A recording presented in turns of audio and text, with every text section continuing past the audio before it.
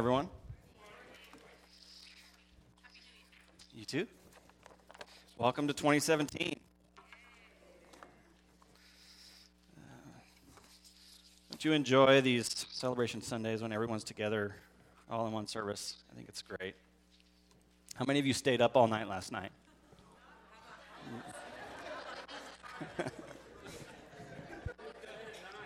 Yeah. Why do we do that kind of stuff? I know why they do it, because they're weird. They're young. You know, they want to stay up all night. Yeah, well. So I know a bunch of the youth stayed up all night, but I told my kids that's no excuse for sleeping through the sermon. So you chose to do that. No one forced you. So last time Pastor Brandon asked me to preach, I decided I wanted to preach through the book of Philippians. And I know that can't be done adequately in one sermon, so I'm going to continue preaching through the book of Philippians. And that's where we'll be today, and so it was easy for me to decide where I was going to start. So if you have your Bibles, I would like you to get your Bibles out and follow along with me as we read the Word of God in the book of Philippians, chapter 1.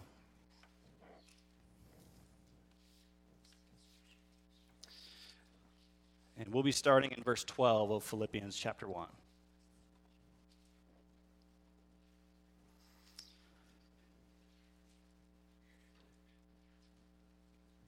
I want you to know, brothers, that what has happened to me has really served to advance the gospel, so that it has become known throughout the whole imperial guard and to all the rest that my imprisonment is for Christ. And most of the brothers, having become confident in the Lord by my imprisonment, are much more bold to speak the word without fear. Some indeed preach Christ from envy and rivalry, but others from goodwill. The latter do it out of love, knowing that I am put here for the defense of the gospel. The former proclaim Christ out of selfish ambition, not sincerely, but thinking to afflict me in my imprisonment. What then? Only that in every way, whether in pretense or in truth, Christ is proclaimed, and in that I rejoice.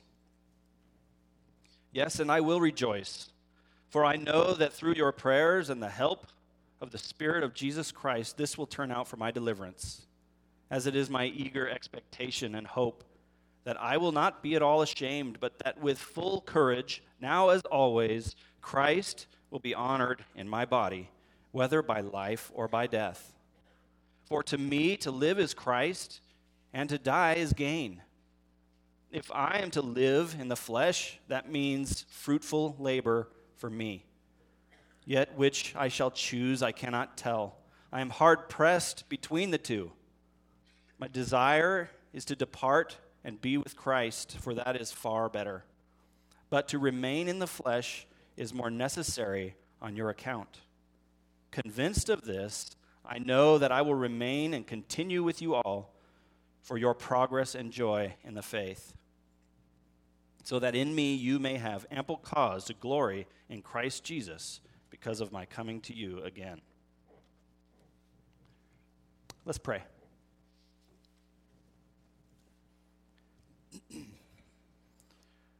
Father, we thank you for this new day. We thank you for this new year. We ask, Lord, that as we've read your word and we continue to look at your word this morning, that you would be with us, that you would open our hearts and our minds to hear and receive what you have provided for us. And I pray, God, that each of us would reflect on our lives. We would take these words and apply them. And God, that you would help us through your Spirit to have understanding. Help us not to ignore it. Help us to hear and listen and do. It's in your name we pray. Amen. So last time I preached, we went through the first 11 verses of Philippians 1, and we talked about the affection of Christ.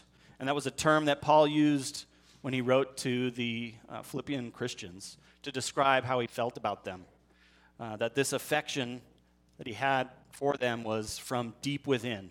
And the word translated affection actually meant bowels. I don't know if you remember that we talked about that, but that he longed for them from his bowels.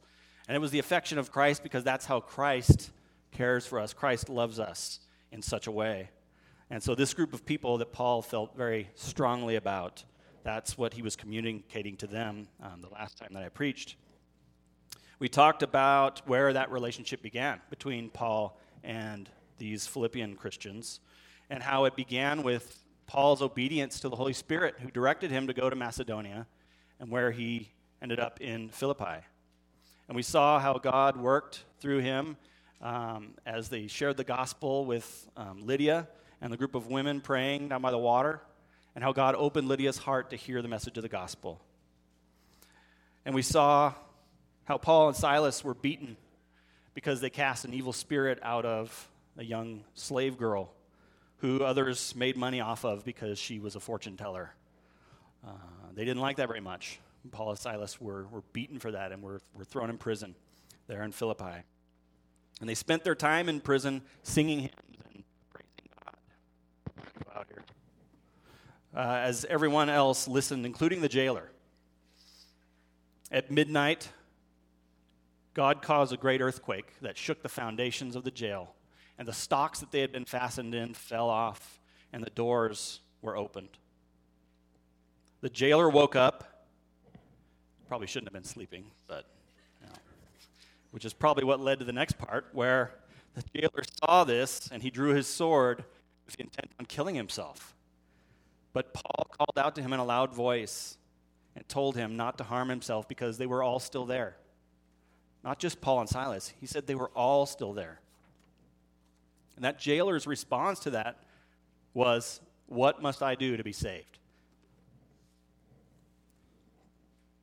That jailer was saved and his family was saved through the preaching of the gospel from Paul and Silas by their example in prison of praising God in their circumstances.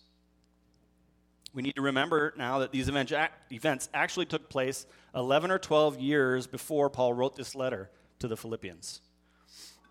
After those events, Paul and Silas were released from prison. They continued on their journey of spreading the gospel wherever they went. And we went over that last time, like I said, to talk about their relationship and how it was built and where it came from and why he felt the way he did about those Christians. And Paul is someone who feels deeply not only for the Christians in Philippi, but everywhere he goes and shares the gospel, he has a place in his heart for those believers. If you want to read the story of where and why Paul was in prison this time, because now he's in Rome writing this letter and he's in prison again. And he's writing this letter to encourage the Philippians. And this particular section that we're going to look at today is kind of dealing with his imprisonment. And so to look at that, where that all came from, you can go to Acts chapter 21 through 28. You don't have to do it right now, but it's a major ordeal that Paul went through to end up in Rome, where he was at. And God orchestrated all of that to get Paul there. And so it has taken about 2 years from the time Paul was arrested in Jerusalem to finally be in Rome. But this is right where he wants to be. The fact that he is in custody has not stopped him from preaching the gospel, and that is the message he is sending to the brothers and sisters in Philippi. Now, we started in verse 12 today. I want to look at verse 12 again. And Paul says, "I want you to know, brothers, that what has happened to me has really served to advance the gospel." Now, I don't know about you guys, but if I was in Paul's situation and I was writing this letter, I would probably be saying, "I want you to know, brothers, that what has happened to me is really bad, and I want you to work on getting me out of here, and I don't like this." And Paul didn't do that. He wanted them to know that this imprisonment is really serving to advance the gospel. The gospel is making progress in spite of his circumstances. He doesn't have the mindset of his own comfort and those sort of things. He knows that The Christians in Philippi will be concerned for him and thinking his imprisonment isn't a good thing at all. But Paul uses this letter as an opportunity to tell them and encourage them about what God is accomplishing through the preaching of the gospel. And he says that what this imprisonment is really doing is advancing the gospel, or the gospel is progressing. It's being preached to people that otherwise he wouldn't have occasion to preach to or access to. Let's go in your Bibles to Acts chapter 28. It's the last chapter in the book of Acts. And again, like I said earlier, it's sort of the ending of Paul's story of going to Rome for this imprisonment. Acts chapter 28. And we're going to go from verses 16 to 24 and then 30 to 31. Just to give a little context here.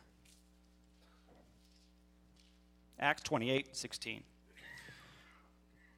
And when we came into Rome, Paul was allowed to stay by himself with the soldier who guarded him. After 3 days, he called together the local leaders of the Jews, and when they had gathered, he said to them, "Brothers, though I had done nothing against our people or the customs of our fathers, yet I was delivered as a prisoner from Jerusalem into the hands of the Romans. When they had examined me, they wished to set me at liberty because there was no reason for the death penalty in my case. But because the Jews objected, I was compelled to appeal to Caesar, though I had no charge to bring against my nation. For this reason, therefore, I have asked to see you and speak with you, since it is because of the hope of Israel that I am wearing this chain." And they said to him, "We have received no letters from Judea about you, and none of the brothers coming here has reported or spoken any evil about you. But we desire to hear from you what your views are, for with regard to this sect, we know that everywhere it is spoken against." When they had appointed a day for him, they came to him at his lodging in greater numbers. From morning till evening he expounded to them, testifying to the kingdom of God and trying to convince them about Jesus, both from the law of Moses and from the prophets. And some were convinced by what he said, but others disbelieved. And skipping down to verse 30 and 31. He lived there 2 whole years at his own expense and welcomed all who came to him, proclaiming the kingdom of God and teaching about the Lord Jesus Christ with all boldness and without hindrance. This is an interesting setting. Here Paul's a prisoner in chains, being guarded, but he has to pay for his own lodging. And he has a Roman guard with him all the time. And he's also allowed to have guests come over. And like we saw there, this went on for 2 years. Back in Philippians, if you turn back there.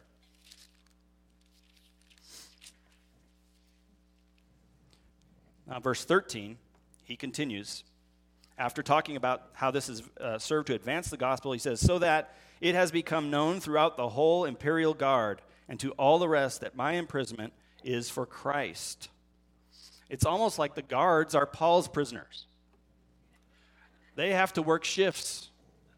They have to come and be chained. I don't know if they're chained, but they have to come and be there with him. So they're hearing this preaching. And I don't know if Paul had guests there all the time, but I can imagine there was a lot of one-on-one time between Paul and a Roman guard. What an amazing opportunity for Paul, and he doesn't let it go by.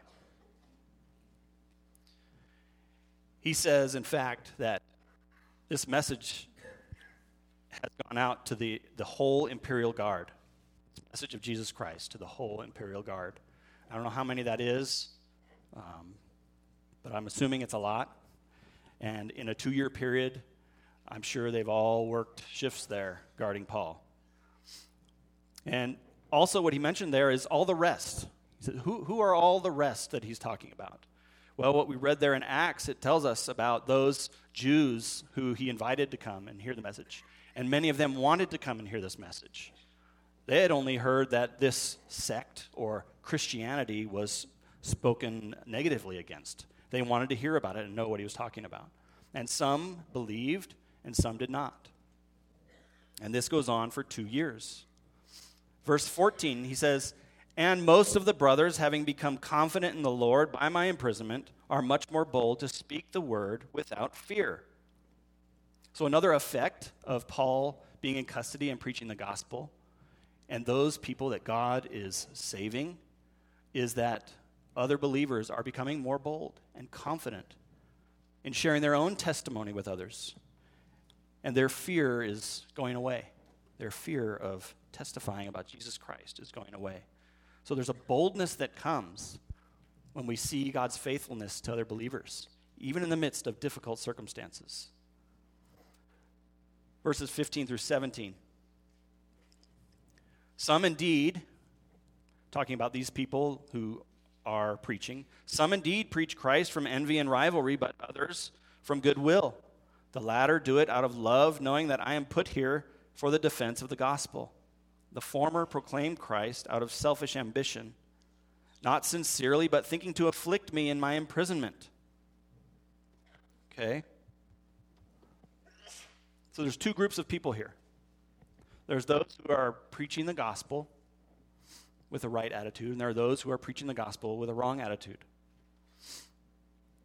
Those who do it sincerely and out of love, and those who do it out of envy and rivalry and for selfish ambition and for the advancement of themselves. Also, these people, Paul says, are doing it to afflict him in prison. And how does Paul feel about these few whose motives are impure? Well, verse 18, he says, "What then? Only that in every way, whether in pretense or in truth, Christ is proclaimed, and in that I rejoice." So he says, "What then?" Basically saying, big deal or whatever. What's important is that the gospel of Jesus Christ is preached. And he isn't saying that the wrong motives of these guys are okay.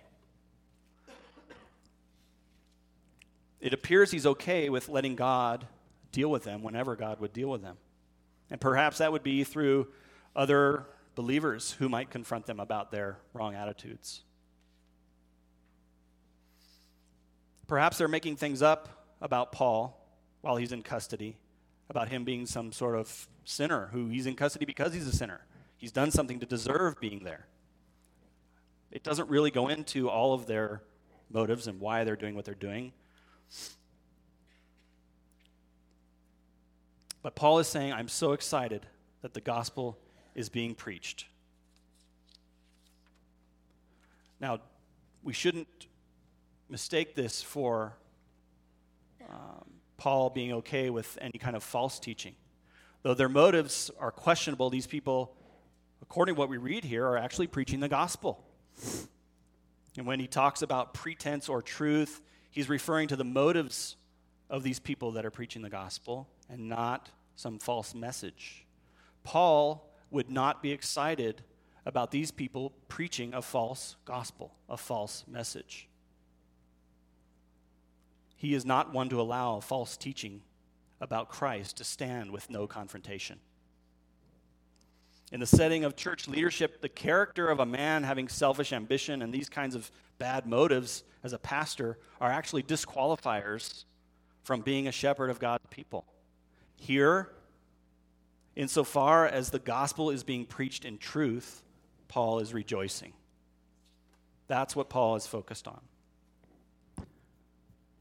Look at verse 19 and 20. "Yes, and I will rejoice, for I know that through your prayers and the help of the Spirit of Jesus Christ, this will turn out for my deliverance, as it is my eager expectation and hope that I will not be at all ashamed, but that with full courage, now as always, Christ will be honored in my body, whether by life or by death." Paul has joy in the advancement and progress of the gospel. He goes on to tell the people what else brings him joy. The prayers of his fellow Christians, the prayers of those believers in Philippi. That brings him joy. The help of the Holy Spirit, the Spirit of Jesus Christ in the midst of his circumstances, that brings him joy. The gospel brings him joy. His joy is not tied to or dictated by his circumstances. His joy is found not in any circumstances, but in the salvation of the Lord Jesus Christ. This gives him an eager expectation and hope. And Paul is really talking about the hope of the gospel and what is to come at the return of Jesus Christ. Eager expectation, he says. I remember as a kid an occasion where my parents took my brother and I to Southern California to go to Magic Mountain. I'm sure many of you have been there. And if you've ever been there, you know that as you're traveling on the highway and you come out of the mountains, there comes a time where you can actually see the park. I remember seeing the big white roller coaster, the big wooden roller coaster there. I can't remember what it's called. Does anybody remember what it's called? Colossus. There you go. It's big. And as a little kid, I remember it being really big. And so I remember seeing it at a distance. And you get this glimpse of it, and I sit forward in my seat, and I lean forward as if somehow a few inches closer in the car is going to get me there faster, right? But you're so excited about it that you know what's coming, and you've been waiting for it, this long journey, and so you lean forward in eager expectation of getting there. And this is the kind of eager expectation that Paul has. The eager expectation of the gospel, of everything having to do with the gospel, of everything that Jesus Christ did and the return of Jesus Christ. This is eager expectation. And Paul has full courage now as always. Not that he will get payback, not that the Romans will get what's coming to them, but that Christ will be honored in anything that might happen to his body or his life. And Paul explains this in verse 21. For to me, to live is Christ, and to die is gain. He's really describing a win-win situation, that the Christian life is a win-win situation. This is a way of thinking that doesn't work if we're clinging to the things of the world.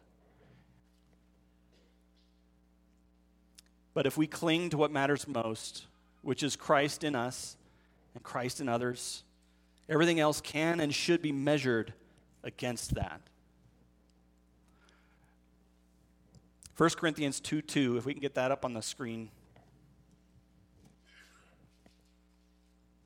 Davey. 1 Corinthians 2:2. There we go. For I decided to know nothing among you except Jesus Christ and him crucified. And Paul here in Corinthians is not saying that this is the only thing he knows anything about. What he's saying is this is so important. It's more important than anything else that this message needs to go out. You need to know this. And I'm determined that I will talk about Jesus Christ and him crucified. And everything is measured by that. Everything is brought back to that point. Verse 22 and 23, he says, if I am to live in the flesh, that means fruitful labor for me. Yet which I shall choose, I cannot tell. I am hard pressed between the two. My desire is to depart and be with Christ, for that is far better. He says, if I live, Christ is honored in my fruitful labor of spreading the gospel. If I'm killed for the sake of the gospel, Christ is honored in my body. And I have gain of eternity with him that is far better. And that is the goal of Christians. He says, yet which I shall choose, I cannot tell. He's going back and forth between these two. And don't be confused here. Paul is not contemplating suicide, okay? He knows that his life is in danger always. It's been in danger many times. And he knows that his life is in danger depending on the decisions made by the Romans about what to do with him. And perhaps he's thinking about what he should be praying for. He's also reminding the Philippian Christians that what is far better than anything else, and that is to be with Christ and to be done with the pain and suffering of the flesh. But Paul is not giving up here. Don't look at this as Paul giving up. He goes on. In 24 and 25, he says, "But to remain in the flesh is more necessary on your account. Convinced of this, I know that I will remain and continue with you all for your progress and joy in the faith." He says it's more necessary on your account. And he's convinced of it. So Paul's convinced here that he will be released. He will go and see his brothers and sisters in Christ in Philippi again. And it's necessary. These Christians that he's writing to, they need something. They need something that Paul can give them, and that is more of the Word of God. And Paul knows that he can help them. He knows that they can encourage one another. They have growing to do, and he's convinced that this is why God is not done with him on earth yet. He says he will continue with them all for their progress and joy in the faith. And he says it is necessary. Progress and joy is necessary. What is progress and joy in the faith? Can we somehow be saved more than we already are? No, Christ paid our debt, and we are free now to live in him. We can, however, make progress in this life and how we live this life in Christ. We have to realize, though, that there is no progress apart from the gospel. It is only because of the gospel that we could ever have any thought of pleasing God, any thought of doing what's right. It's only because of the gospel. The way we make progress is by knowing what we're supposed to do. The only place we can get that information is from the Word of God, and it is necessary for us. Next slide, 2 Timothy chapter 3, verses 16 and 17. It says, "All Scripture is breathed out by God and profitable for teaching, for reproof, for correction, and for training in righteousness, that the man of God may be complete, equipped for every good work." All Scripture is profitable for teaching and reproof and correction. Well, apparently we need those things. If Scripture is profitable for that, we need it. The Scriptures are full of instruction for the life of a Christian about what to get rid of to make progress, and it also tells us what to replace those things with. Turn in your Bibles, if you would, to Ephesians chapter 4.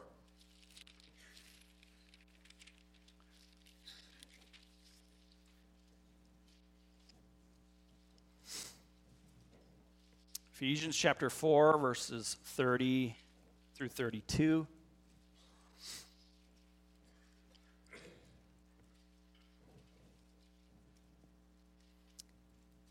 "And do not grieve the Holy Spirit of God, by whom you were sealed for the day of redemption. Let all bitterness and wrath and anger and clamor and slander be put away from you, along with all malice. Be kind to one another, tender-hearted, forgiving one another, as God in Christ forgave you." How many of you need progress in those areas? Some of them. All of them? We need progress. We don't do these things well. And the Scriptures are good for this. They're good for showing us this. And how is it possible for us to make progress in these areas? It's only through the blood of Jesus Christ and the work of the Holy Spirit in our lives. It's not on our own merit. It's not something we can accomplish by ourselves. And why is it necessary? To glorify God. God is glorified in this. 1 Peter 2, 1 through 2. It's the next slide. Again, "So put away all malice and all deceit and hypocrisy and envy and all slander. Like newborn infants, long for the pure spiritual milk, that by it you may grow up into salvation." What do newborn infants do? They desire, they cry, right? They desire something. It's the milk that comes from their mother. They need it for growth. In fact, they don't tolerate anything else. When they're infants, that's what helps them grow. That's what they desire. They hunger for it, so much so that they cry out for it. They don't know anything else. They don't know what else there is out there. They don't know anything about meat or anything like that. It's just, I need this. And they hunger and they cry out for it. And it's what gives them growth. And it's the only thing that will satisfy them. That pure spiritual milk is the Word of God. It's pure because it's true. It is the truth of God. And it has the power to cause us to grow and mature in our faith and to make progress. We need to long for it as a newborn infant longs for that milk. And what about joy? Paul mentioned joy. Where does our joy come from? As Paul showed us in his chains, our joy as Christians does not depend on our circumstances. If our joy was dependent on our circumstances, we would never be able to have real joy. Sometimes we Christians live like and act like we have no joy. Really? We do. This life is full of pain and suffering. We all know that. And what brings us joy is the transforming power of God working in our lives. And He deserves all of our praise as our faith is tested and refined through hardship. He deserves all of our praise. Turn your Bibles to Psalm chapter 92.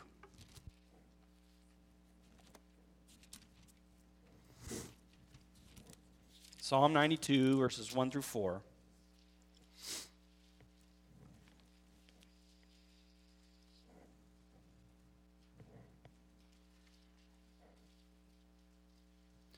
It is good to give thanks to the Lord, to sing praises to your name, O Most High, to declare your steadfast love in the morning and your faithfulness by night, to the music of the lute and the harp, to the melody of the lyre. For you, O Lord, have made me glad by your work. At the works of your hands I sing for joy.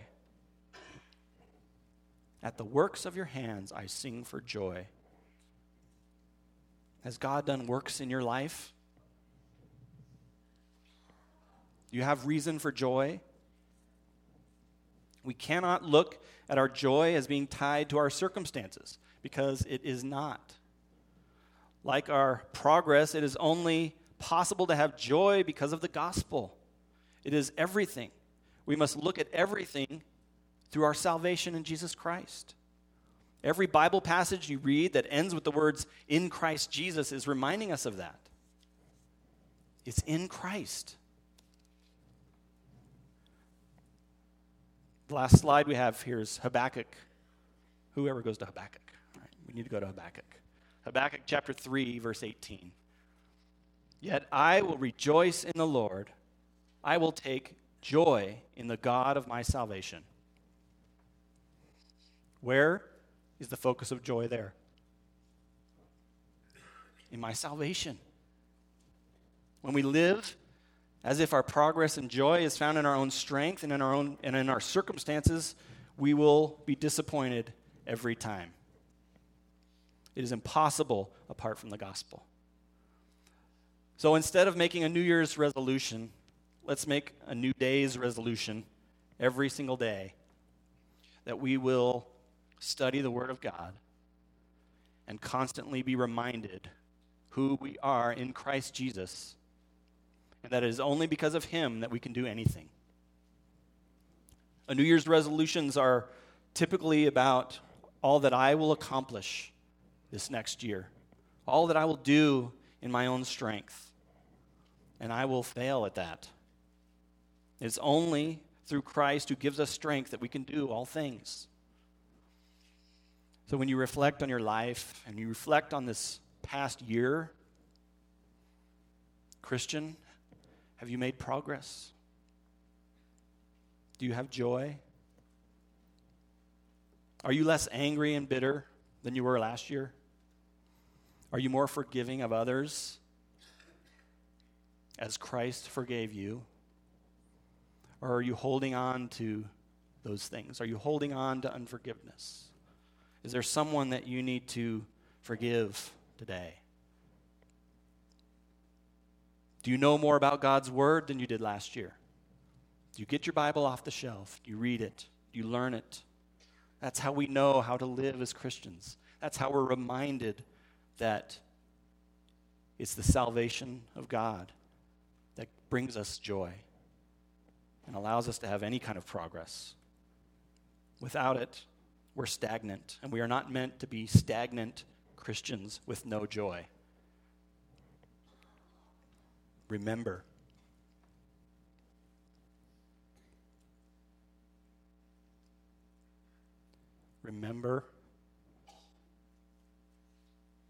Remember what Christ has done. Let's pray.